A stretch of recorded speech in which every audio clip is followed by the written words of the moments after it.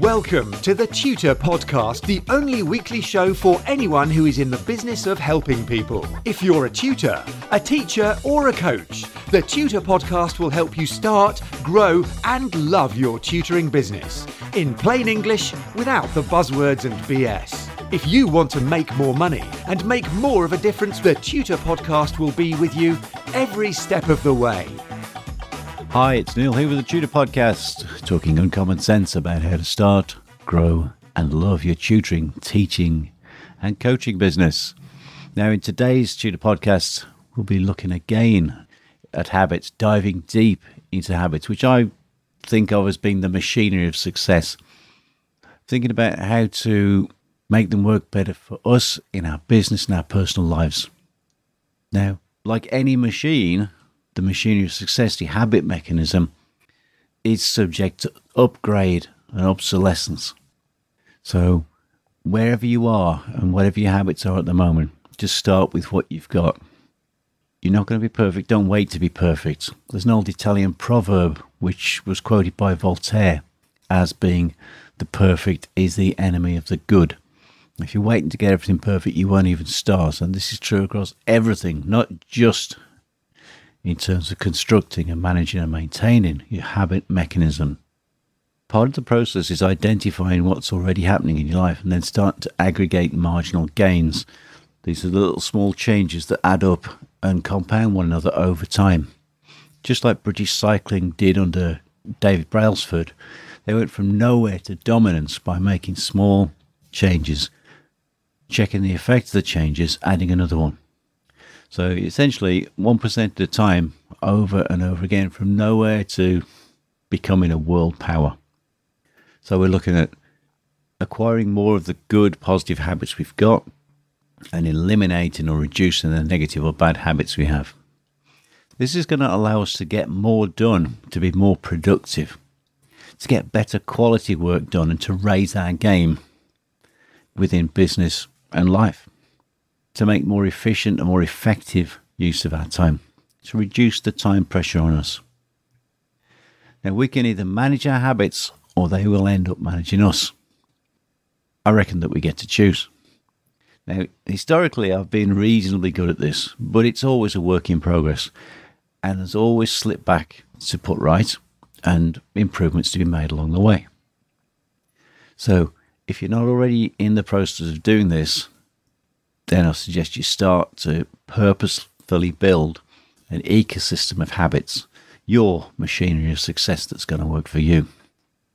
Bear in mind, it's not going to be perfect right out of the box. You're just aiming to start with version 1. So it's a test. The purpose of the test is to gather some data so that you can go back, tweak the machinery, lubricate it, upgrade it, replace the worn out parts, and fit new, better ones. A great question here is to ask yourself, if I wasn't already doing this, would I choose to start doing it now? Would I want to get into it now? Once you've got version 1 built and you test it, you can start on version 1.1, then 1.2, optimizing your machinery of success and constantly maintaining it. So where to begin? The whole purpose of having a habit machine is to get you the outcomes that you want. Now, if you're not sure what your outcomes are, your design is going to be sketchy at best. If you have no idea what they are, then what chance have you got? You don't know what success is like, so anything will do. So, design your outcome. What do you want the machinery of your day-to-day habits to produce for you? Is it more money, more time spent with your family, more reading time, better management of your business, whatever it is that's important to you? Ask yourself what resources are available to you. What's the machinery of your habits going to be made of? And it's essentially just location and time. Location is where the things happen, and time is when they happen. Another component really is your energy, your focus. The very best thing to do now is to identify and write down what are called critical factors. These are the things that have to happen day to day for you. They're not negotiable. Top priority is look after your health. There's no point being wealthy and successful if you're not healthy. And if you're not healthy, it's going to be very difficult for you to become wealthy, successful and productive. So make time for that on your schedule. Think of your family and your social life. There's no point being great in business if your home life is falling apart at the seams. And then there's your business activities, your fee generating activities, how much time you're spending with clients, other ways of generating your business. And finally, there's the business control and management that you really have to pay attention to, or you'll end up with a big bag full of receipts just towards the last week in January, mad flap, trying to get your business accounts done for self-assessment. I believe that it's essential to identify your non-negotiables. We're going to try and cluster activities around those things to conjoin and enchain activities. So what do you currently do every single day? These are the things that you're already doing. So it's going to be easier to attach a new habit to something that's already happening because you haven't got to construct it out of thin air, de novo, if you like. So where do you do it? When do you do it? You attach your new habits onto those things, where and when they happen. There are two ways of doing this. One I call piggybacking, and the other one's tailgating. Now, piggyback habits are performed simultaneously, sort of stacked on the top of what you're already doing. So a good example for me is when I'm driving, I've stacked the habit of listening to audiobooks and podcasts onto that. I've actually called it my four-wheel university. I've read over 700 books over and over again. I'm still counting just while driving around.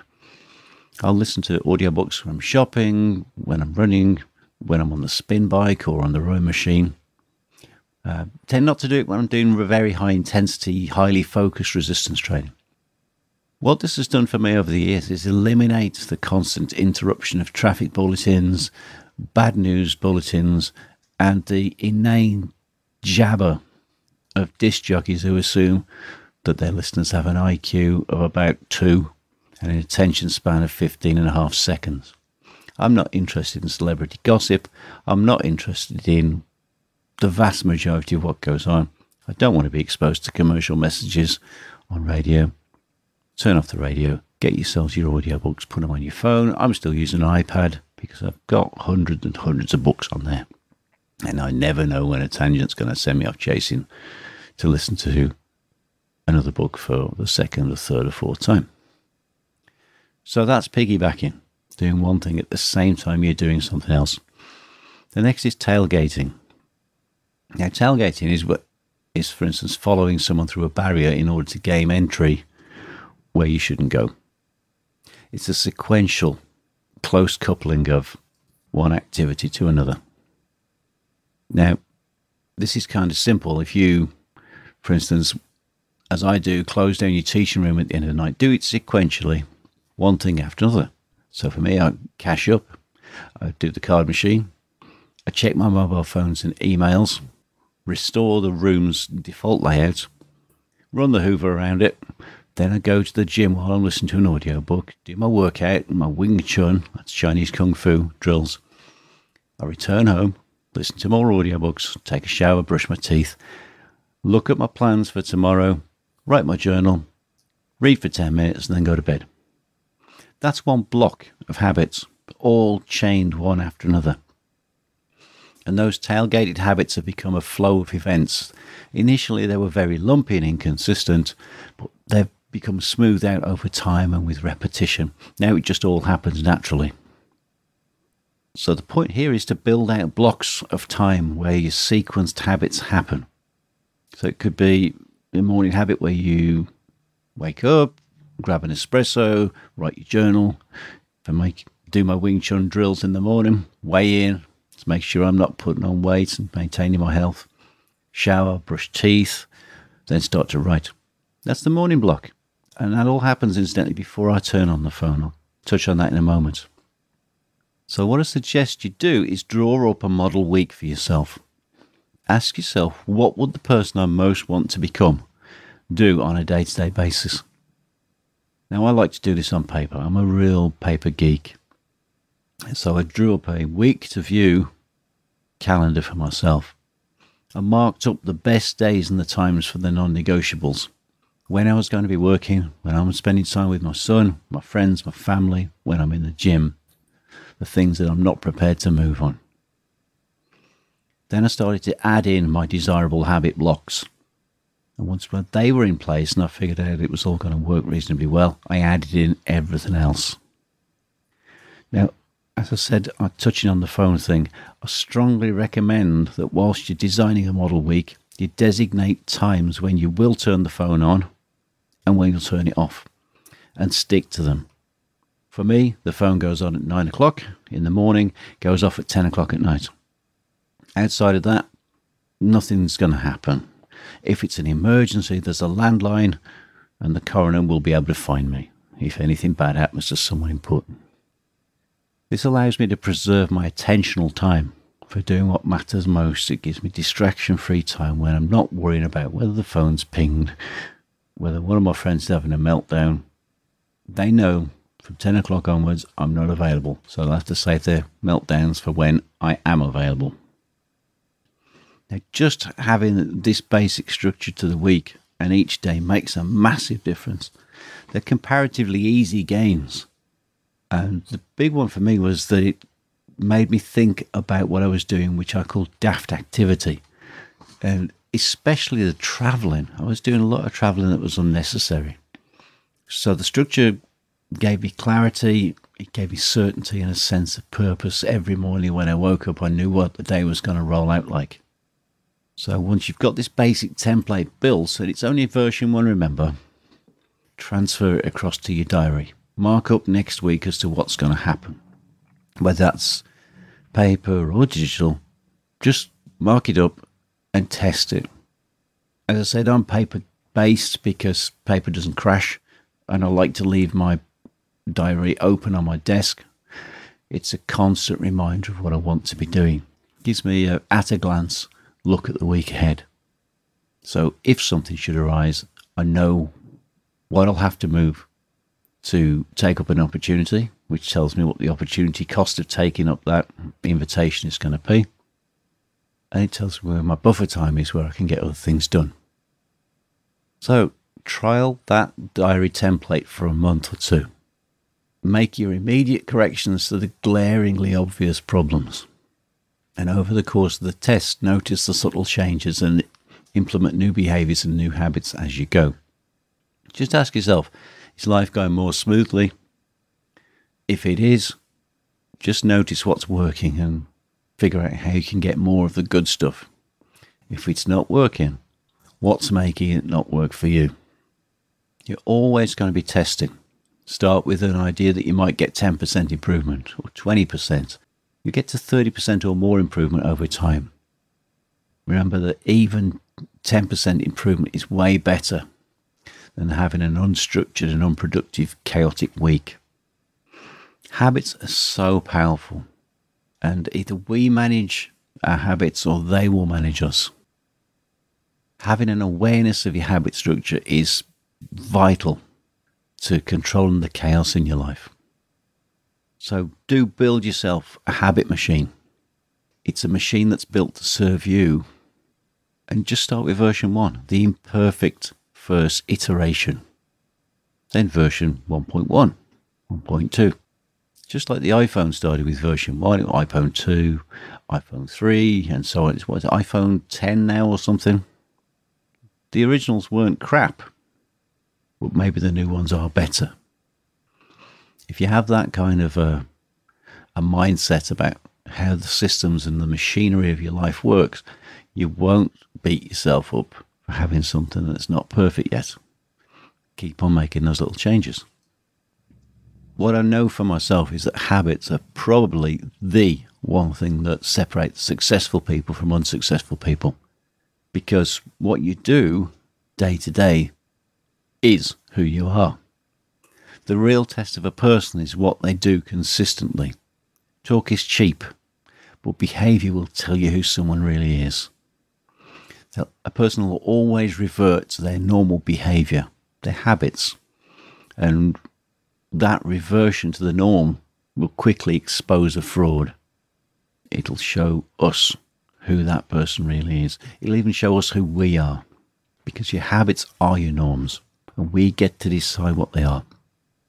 And when we decide what our habits are going to be and how we're going to move through the world, we consciously choose to define ourselves and become the person that we would most like to be.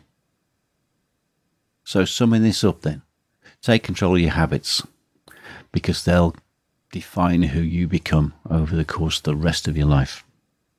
If you want to get more into habits, there are lots of books about habits out there, but I'll recommend 3. These are all on audio, of course, so you can piggyback them onto driving and pottering around. There are links in the podcast description. First book is called Atomic Habits by James Clear, and the link, as I said, is in the podcast description. The Power of Habit is the second one, subtitled Why We Do What We Do and How to Change by a guy called Charles Duhigg. And the third one is Do More Great Work by Michael Bungay Stanier. Or Stanier, I think it's Stanier. All good books, all worth a listen. They'll just expand on the points I've made here. So, get busy building your habit machine. If you've not already done so, start thinking about it. If you're already doing it, start tweaking. And let me know how you get on and what you do. If it helps you as much as it's helped me over the years, taking control of your habit is way, way worth your time. Get back to me and let me know what's happening, because I'm listening. I'm here to learn from you guys as well as talk and share what I've learned. I'm really interested in how other people make their tutoring and coaching businesses work for them, because I realise I don't have all the answers. I have a few answers that work for me and what I've learned and what other people have taught me. Do get in touch via info@neilcameron.com, and remember to follow me on Twitter, where I am @TutorPodcasts. So click and subscribe to the Tutor Podcast and you'll automatically get the latest updates as soon as they're live. And we'll wrap up for today. Join me next time on the Tutor Podcast, where it's all about how to start, grow, and love your tutoring business. Have a fabulous day.